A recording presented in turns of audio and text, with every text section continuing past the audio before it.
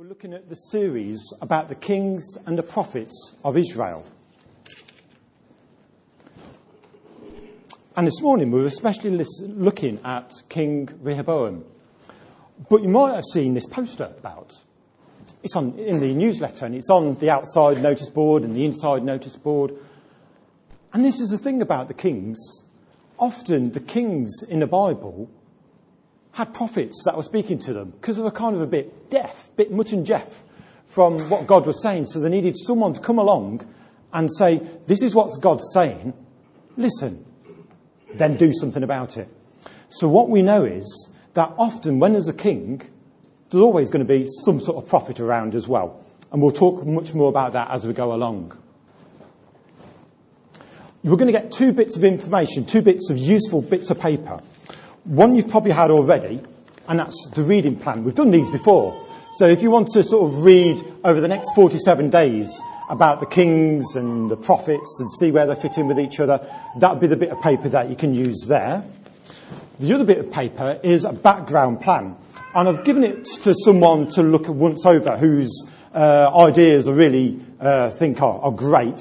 And this person has sort of said, yeah, this is pretty all right, this is good. So that's why I'm letting you have a look at it as well. Now, this isn't the finished product. That's why there aren't any in the back, because it's not in colour and it's kind of not centred properly. But when you get one of these, you'll be able to see where the kings and the prophets fit in. Because it might be you read the prophets and you just think, that was really good God. Thank you for speaking to me today through that prophet. But of course, that's why it wasn't written for that purpose, especially for you to be challenged or blessed in the 21st century AD. It was written and said hundreds of years BC for a special time, kings and international relationships that they needed to know. So by using this, you'll be able to see which prophets fit in with which kings, and then you can think about where the kings fit in with the Bible, because all the Bible references are there as well. So you're not just going to think, oh, Jeremiah, which king is he talking to? Or Obadiah or Habakkuk, where are all these fitting in?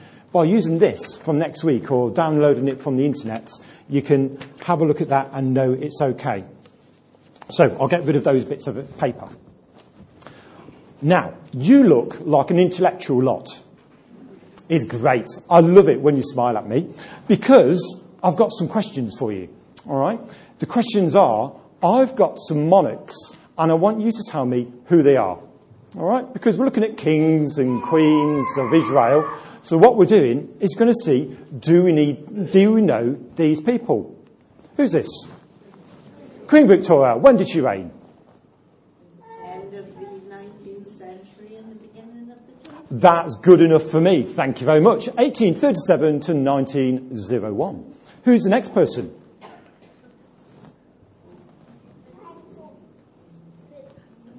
Napoleon. It was. Anyone know when he reigned? 1804 to 1814, and then he had a bit of a 1815 jobby after that. Okay, next one. Now, I've put this on especially for Eleanor's mum. All right? So he's a king of Italy. Now, if you've been to Italy, you've probably seen some statues about him. And there's this wonderful big statue in Rome, massive and white, like a wedding cake. And it's for this chap. Yeah, Paul knows, because he knows all the answers today. Well done, Paul. So his name is King Victor Emmanuel II of Italy. And he reigned those days. Okay, now this is a good one. I think a few of you good people will know who this is. I'm not sure of the pronunciation, but a lot of you will know. Who's that then? Nope, wrong country. If I put his name, will you know him then? So he was the last emperor of Korea. And I'm glad all the Koreans knew. That's really good. Let's move swiftly on. Okay, who's this? Henry VII, and when did he reign? 14, Battle of Bosworth Fields. 1485 to 15... And what was that, Rua? Yeah. King Henry Will, definitely, isn't it? So that's King Henry Will the 7th. I think William was one of his middle names, I think. So you're quite right. That is brilliant. Rua knows a lot about history. I'm going to go and see him later. Right. So they're all the different kings. Now, that's all right, having a bit of background about kings, but we're especially thinking about the kings of Israel and Judah. And Dassol's going to come and read something for us. She's going to read from 1 Kings chapter 12, verses 1 to 17. So if you want to turn to that, you can do. It's not going to be on the screen, but you're welcome to turn to it if you want to.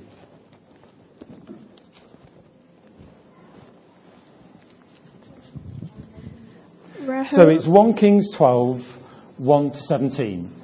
Sorry. Rehoboam went to Shechem for all the Israelites had gone there to make him king. When Jeroboam, son of Nebat, heard this, he was still in Egypt, where he had fled from King Solomon. He returned from Egypt. So they sent for Jeroboam, and he and the whole assembly of Israel went to Rehoboam and said to him, "Your father put a heavy yoke on us, but now lighten the harsh labor and put the heavy yoke he put on us, and we will serve you." Rehoboam answered, "Go away for 3 days and then come back to me." So the people went away. Then King Rehoboam consulted the elders who had served his father Solomon during his lifetime. "How would you advise me to answer these people?" he asked. They replied, "If today you will be a servant to these people and serve them and give them a favorable answer, they will always be your servants." But Rehoboam rejected the advice the elders gave him and consulted the young men who had grown up with him and were serving him. He asked them, "What is your advice? How should we answer these people who say to me, 'Lighten the yoke your father put on us'?" The young men who had grown up with him replied, "Tell these people who have said to you, 'Your father put a heavy yoke on us, but make our yoke lighter.' Tell them, 'My little finger is thicker than my father's waist. My father laid on you a heavy yoke. I will make it even heavier. My father scourged you with whips. I will scourge you with scorpions." 3 days later, Jeroboam and all the people returned to Rehoboam as the king and said, "Come back to me in 3 days." The king answered the people harshly. Rejecting the advice given him by the elders, he followed the advice of the young men and said, "My father made your yoke heavy. I will make it even heavier. My father scourged you with whips. I will scourge you with scorpions." So the king did not listen to the people, for this turn of events was from the Lord, to fulfill the word of the Lord had spoken to Jeroboam, son of Nebat, through Ahijah the Shilonite. When all Israel saw that the king refused to listen to them, they answered the king, "What share do we have in David? What part in Jesse's son? To your tents, O Israel. Look after your own house, O David." So the Israelites went home. But as for the Israelites who were living in the towns of Judah, Rehoboam still ruled over them. Lovely. Thanks, Dassel. Thank you.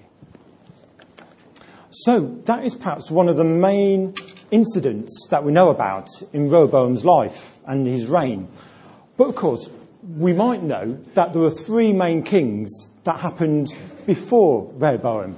There was another one as well, but that was kind of a short reign. So we've probably heard of Saul, David, and Solomon. And Saul was the person who was the first king. Can you remember how he became king?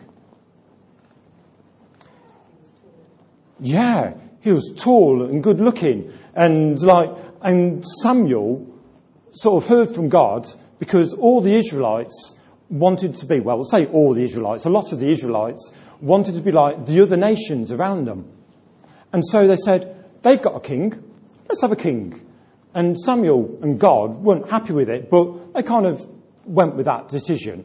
And so Saul was anointed by Samuel, and that we read about that in 1 Samuel 9.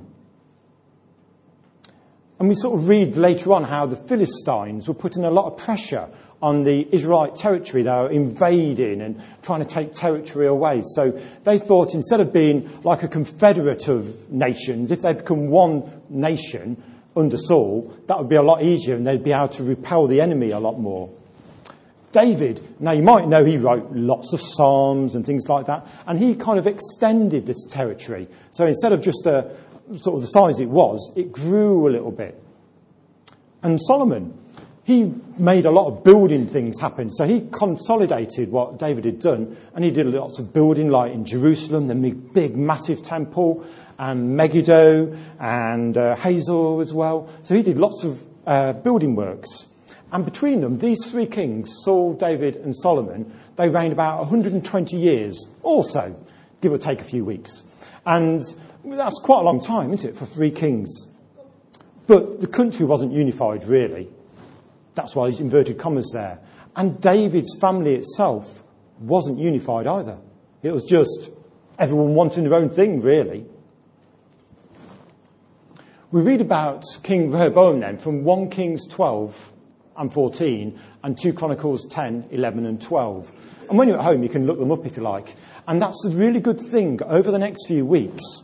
If you notice on the back, it says of this sheet, it says who's speaking when, but more importantly, who the king will be. So if you want to do a bit of background reading of who the king is and where the verses are in the chapters, you can be thinking about it before whoever speaks. And that's a good thing to be ready and listening and so on. So Rehoboam was about 41, we think, when he became king, and he reigned for about 17 years.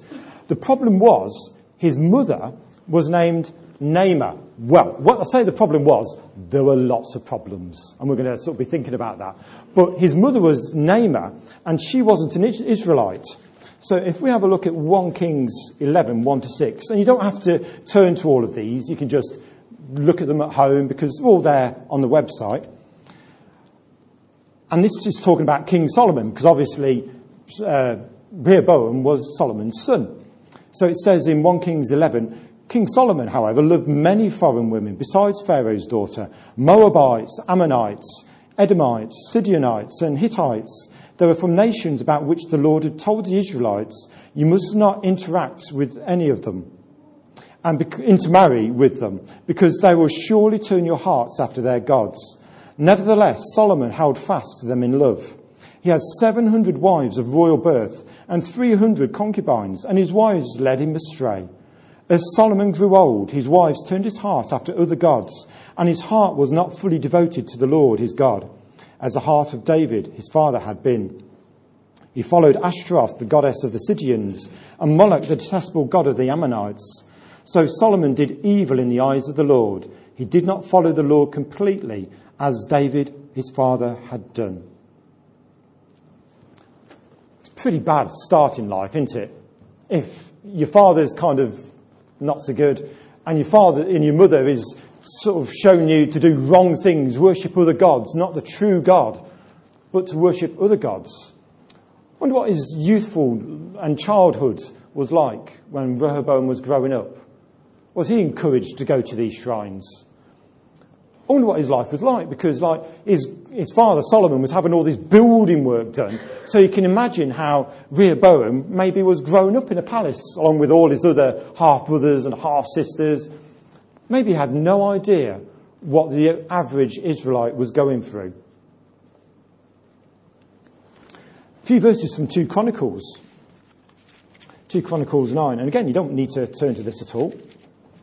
But this is 13 to 28, and it's just talking about the splendour of Solomon, how he had loads of gold and loads of silver, and silver wasn't good enough. It was just like, yeah, so what? Let's use something better to make our dishes. So if you read, when you're at home sometime, 2 Chronicles 9, verses 13 and following, you'll see that Rehoboam's life, how he started with all this material wealth, made a big impact on him, I'm sure. And Rehoboam himself, he had 18 wives, 60 concubines, 28 sons, and 60 daughters. And we read about that in 2 Chronicles 11:21. Perhaps he was an arrogant man. I think from what Dassel read, we can probably see that. already under Solomon's reign, near the end of his reign, the northern tribes were not so happy about being with the southern tribes anyway. So I think they were probably just looking for some excuse to turn away from what God was saying and what they wanted. They wanted to go their own way. I remember at the start of Solomon's reign how he had a wonderful incident which showed that God was with him and that we knew that he was a wise man. Do you remember the story of the two ladies and the two babies? So there's two ladies that come to him, and they both said, because there was one child that was dead and one child that was alive. And they both said, the child that is alive is my baby. The child that is dead is her baby, the other one. They both said it. Now, how would you determine who was who? I think if it was me, I'd say, well, let's share the baby. You can have the baby for 6 months or a year, and then for the next 6 months or a year, you can have it. And we'll just sort of go from one to the other. That's going to be fair. But he was really wise, wasn't he? And he was sort of saying, so let's kill the child. So then both of you have got dead babies. And, of course, then we really did know who the real mother was. Because the real mother said, let her have the child. It's much better that my child is alive rather than dead. So that was really God's wisdom to Solomon. But from what Dassault read, how wise was Rehoboam? Well, it's interesting. It depends on what take you think about. But if you're sort of going to listen to the elders or the youngers and you sort of antagonise the great people, perhaps it was an unwise thing. Although, of course, later, a few verses later, it says it was God's plan and all of this sort of thing. So maybe it was a wise thing. We can have a discussion about that later if you want to. But on the face of it, we can say that sort of antagonising the whole host of the northern tribes was a bad thing because it divided the kingdom. And in his reign, it wasn't just those bad things then, but later on as well. 1 Kings 14. I've just got 3 verses I want to read out of there. 1 Kings 14, 22 to 24. Judah did evil in the eyes of the Lord. By the sins they committed, they stirred up his jealous anger more than those who were before them had done. They also set up for themselves high places, sacred stones and Asherah poles on every high hill and under every spreading tree. There were even male shrine prostitutes in the land. The people engaged in all the detestable practices of the nations the Lord had driven out before the Israelites. So sin in Rehoboam's life carried on.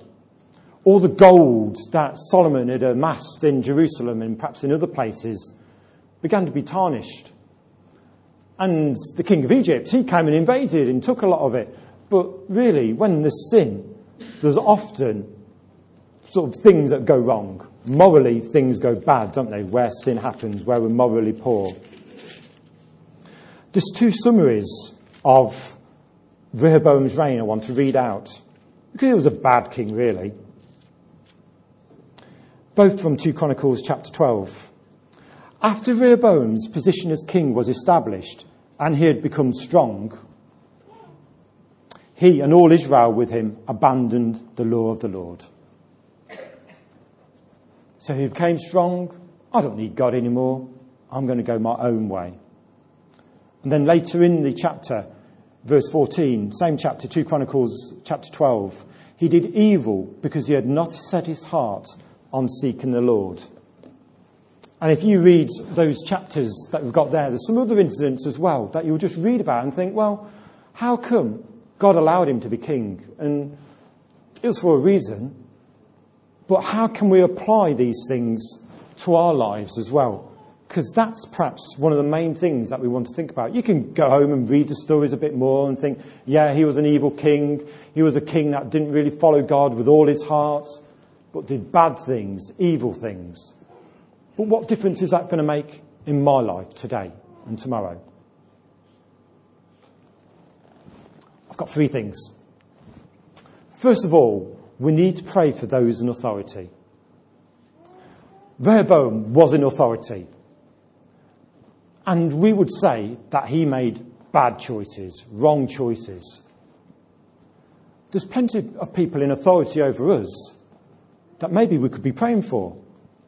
I'm going to read some of their names. And maybe they're not directly in authority over us, but they're in authority over millions of other people, or will be quite soon. Donald Trump. Vladimir Putin. Angela Merkel. Theresa May. Marcus Jones. Justin Welby. Chris Cartwright. Paul Wood. Francois Hollande. Huang Khan. Does that sound about right? Thank you very much. That is, so I know this because he's the Prime Minister of South Korea and the acting president at the moment, because things have gone on with the proper president, and so he's the acting president at the moment as well. So have I prayed for any of those recently? Have you prayed for any of those people in authority recently? There's a list on our website of 18 people, at least 18 people with photos that we could look at, and there's a little bit of a blurb about all of them. Maybe that might encourage you to pray, or it might encourage you to think about praying for other people. Maybe if you see the MP walking down the street, or your councillor, or someone in authority, you could go up and say, "Hello, how you doing?" That'd be okay. I sometimes see Marcus Jones around town and sort of say, "Hello, Marcus." He doesn't say hello, John, but he does say hello back. And he recognises me now because I've said it a few times. And yeah, but I won't tell you how many other incidents I've had with him. But there's been a few. But it's good to talk to people in authority because they're human and they need our prayers. Pray for those in authority. Be more sensitive to others.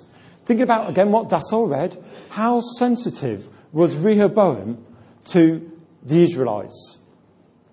Not at all. So his father Solomon had put lots of taxes on them because he wanted all these building works, and maybe forced some of them to be labour workers and working, and maybe a lot of foreign people did that as well. But I think some of the Israelites were forced to work and build these massive things. He didn't help. He made it worse. Could we, as Christians, try and imagine walking in other people's shoes, I wonder? There's some sort of saying about walking in someone's shoes for a mile. I can't remember what it is, but you know the one I mean. Where we'd appreciate really what it's like if we try and walk in their shoes. Then we'd know how their feelings are and what they're facing, rather than what we think they're facing. How can we make someone's life brighter and happier? How can I lessen their metaphorical load off their shoulders? Be more sensitive to God. Sometimes when you see cartoons, you see a character, and on his shoulders, there's two talking characters as well. Rah, rah, rah, rah, rah, rah. But if you do this, that'll be okay. Rah, rah, rah, rah, rah, rah, rah. You know the thing I mean? But if you do this, everything's all right. I wonder if we've got sort of ideas in our minds sometimes. The bad voice, rah, rah, rah, rah. The good voice. Do it like this. Everything's okay. Is that what it's like in your life? It is definitely in mine sometimes. I hear two voices and I think, oh yeah, I could do it this way. I could do it that way. There's something really good that the Bible says. Really good. Philippians 4, verse 8. Finally, believers, whatever is true, whatever is honourable and worthy of respect, whatever is right and confirmed by God's word, whatever is pure and wholesome, whatever is lovely and brings peace, whatever is admirable and of good repute, if there is any excellence, if there is anything worthy of praise, think continually on these things. Centre your mind on them and implant them in your heart. Isn't that brilliant? We all get these voices on our shoulders, but if we're endeavouring to say, Lord, I'm going to focus my attention on you, I'm going to read your word, I'm going to meet with other Christians to pray, surely the two voices on our shoulders get easier. We're hearing God speak to us. We're getting ingrained in God's word. We're getting sort of to know God more. And that's got to be a good thing. So if we're focusing and being more sensitive to God, we'll hear him speak to us, surely. So if God is speaking to us, what is he saying to me? And what is he saying to you individually? And what is he saying to us collectively? Now, in my life, God often used objects to help me to understand what he's saying to me. So the last few weeks, I want to show you what God has been saying to me, but I need your help to understand what it is. Okay, this is what God has been showing me.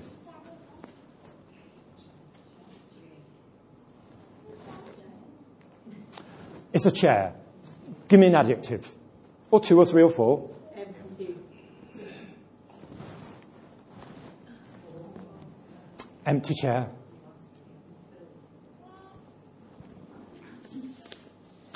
There's 52 empty chairs over there. Isn't that terrible? There's these empty chairs around us. That's awful, isn't it? There's space for people to get saved and to know Jesus as their saviour here.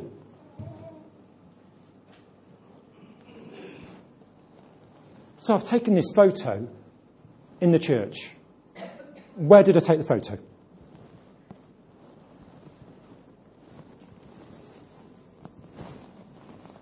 Where is it?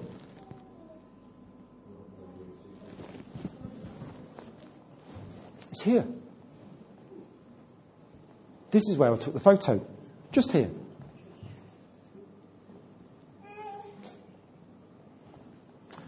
A few weeks before Christmas, I was talking to someone here,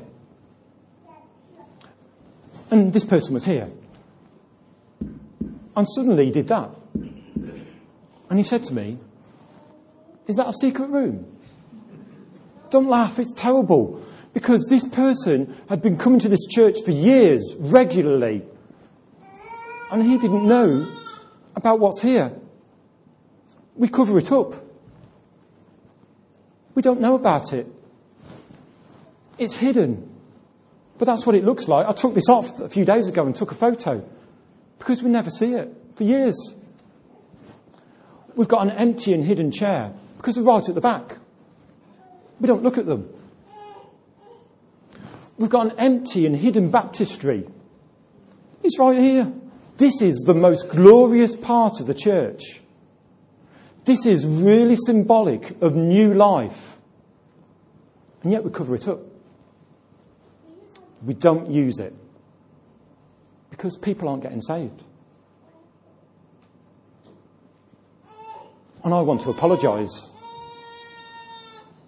Because my part in it isn't happening. I haven't been going out. I haven't been praying enough. I haven't been deciding, Lord, I'm going to follow you. I'm going to give my whole life to being a missionary to you. Sometimes I'd rather watch television or have a glass of wine. But maybe God's calling us to be serious. We don't want this secret room to be secret anymore. This is a beautiful part of the church. And yet we don't see it. Because the carpet matches. There's a bit of thing to make sure the carpet's all right. But where I am is brilliant. And don't we want to see it being used? Don't we want to see people getting saved? But how much are we going to count the costs for that? How much are we going to say, Lord, let someone else do it. Let Paul get on with it. Let John get on with it. And anyone else who's got an evangelistic gift.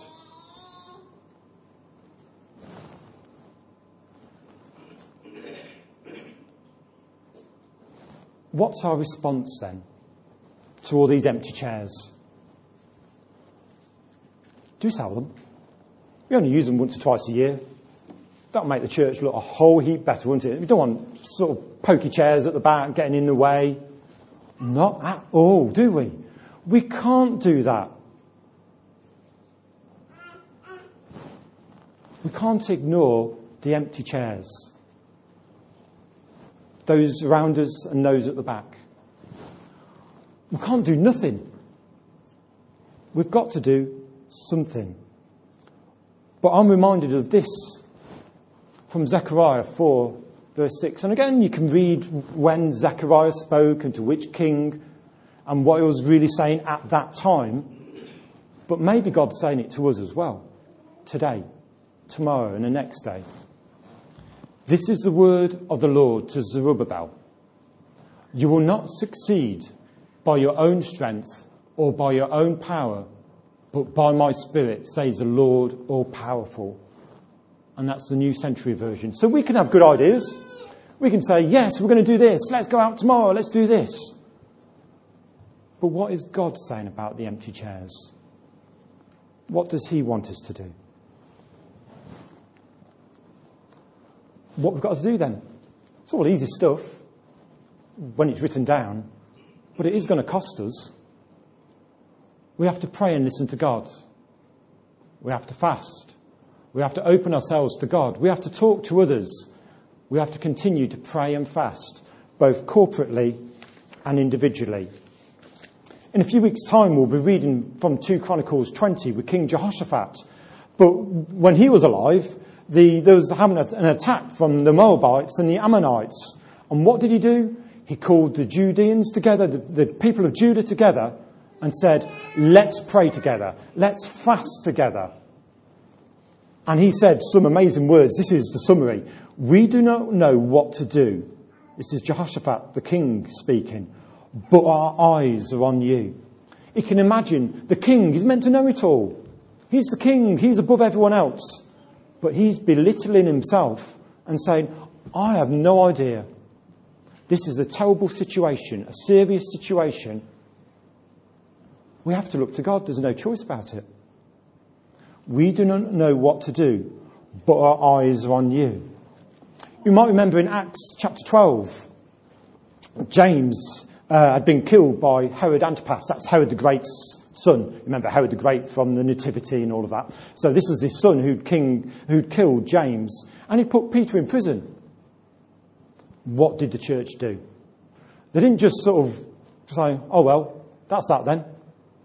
Anyone else want to be leader? Anyone else want to have a go at doing it? No, they did this. In verse 5 of chapter 12 of Acts, the church was earnestly praying. In some other versions it says they prayed with fervency and persistence. And in the Message it says most strenuously. Jesus taught about fasting in Matthew 6. And he didn't say at the very beginning, if you fast, do this. His first word wasn't if. His first word was when. When you fast, do this, this and this. Maybe God's calling us to pray, to do, to fast, to rely on him, definitely. Because that's the only way. But maybe God's calling us to just stand up or to kneel down and say, Lord, without you, we can't do this. We can't make this year a different year. I don't really want this year to be the same as last year and the year before and the year before that. I'd love people to be saved here. But I know there's a cost to it. And there's a cost to us if God's going to move around us in this estate and in this church, in our lives. Come and learn how to pray here. This was outside for a few weeks. And for me, I want to learn how to pray. For me, that's what I want to learn the most this year, to learn how to pray and to learn what's going on, to seek God. I don't want to grumble when people start coming in and they make noises in the service. I don't want to grumble if they're asking appropriate questions in inappropriate times. Because people coming in want to know about life. We perhaps know loads and loads. We all do, don't we? But people coming in aren't used to this sort of scenario, sitting down and listening and singing to an invisible God. There's education, discipleship, all these things. I wonder if NCF is going to be the same in 5 years' time as it is today. If it is, I don't think we've been obeying God. If it is, I think we've been more interested in ourselves. There's thousands of people in town. God's going to lead us if we listen to him. God's going to help us to say the right words at the right time. But we've just got to stand up or kneel down and say, Lord, I'm not willing to be the same. I'm not willing to keep my Christian life as it is. I'm willing to choose to follow you. I wonder if you can look around in your mind's eye, in your imagination. Can you see maybe 90 or 100 people here every Sunday morning? That would be great. But it's not the end, because how many thousands of people are in town, and we want the Lord to increase not just the church here, but the church across town, don't we? But we do want the Lord to increase us numerically and in depth. We do want non-Christians coming here, getting saved regularly. We do want them being baptised. Here, we want to take the carpet up. We want to see what's here, so that when someone comes along and just taps their foot, they don't say, is that a secret room? They know exactly what it is, because they've seen it used several times every year. We've got serious times, I think, in the next few months and years. And we can say to God, yes, I want to follow you, a lot of the time. But I also want to be interested in myself and my family. Or we can say, God, I give you everything. Will you lead me and help me this year? I choose to focus my eyes on you, just like Jehoshaphat did. I choose to train my ears to listen to you. I choose that my heart is going to follow you, just like the deer panting for the water in that psalm. So my heart, I choose today, not just as a New Year resolution, because they don't really work so well, do they? But this is a God thing we can do between ourselves and God, and say, Lord, I choose with all my heart to follow you. I choose to say, here I am, Lord. So we're going to pray. And then we're going to worship, we're going to take communion later. There's going to be time for testimonies maybe. But we don't want to forget that God wants us to be praying for those in authority, to be sensitive to others, to sensitive to God. And we don't want to forget the empty chair. Already on our website, I've put a picture of the empty chair on our prayer page. So if you ever go on that, that's the first thing, well, one of the first things you'll see, an empty chair. And you can just say, Lord, help me know what to do, how to respond to the empty chair. So we're going to pray now, and then the Lord's, I'm sure, going to speak to us over the coming days and weeks as we all respond to the empty chair. So Lord, thank you for your word. Thank you that you are alive. Thank you that we're new creations and alive in you. And we're sorry, Lord, that perhaps we haven't been the church individually that we could be as people. But Lord, as remember Joshua sort of saying, as for me and my house, we will serve the Lord. And Lord, for myself, Lord, I say today, I want to serve you. I want to follow you. Lord, we know there'll be good times, hard times in this coming year. But Lord, I choose to follow you. With my heart, I will follow. Lord, will you give me more desire? And Lord, fill us again. Lord, thank you for your love in us. Help us to share that love with other people. Amen.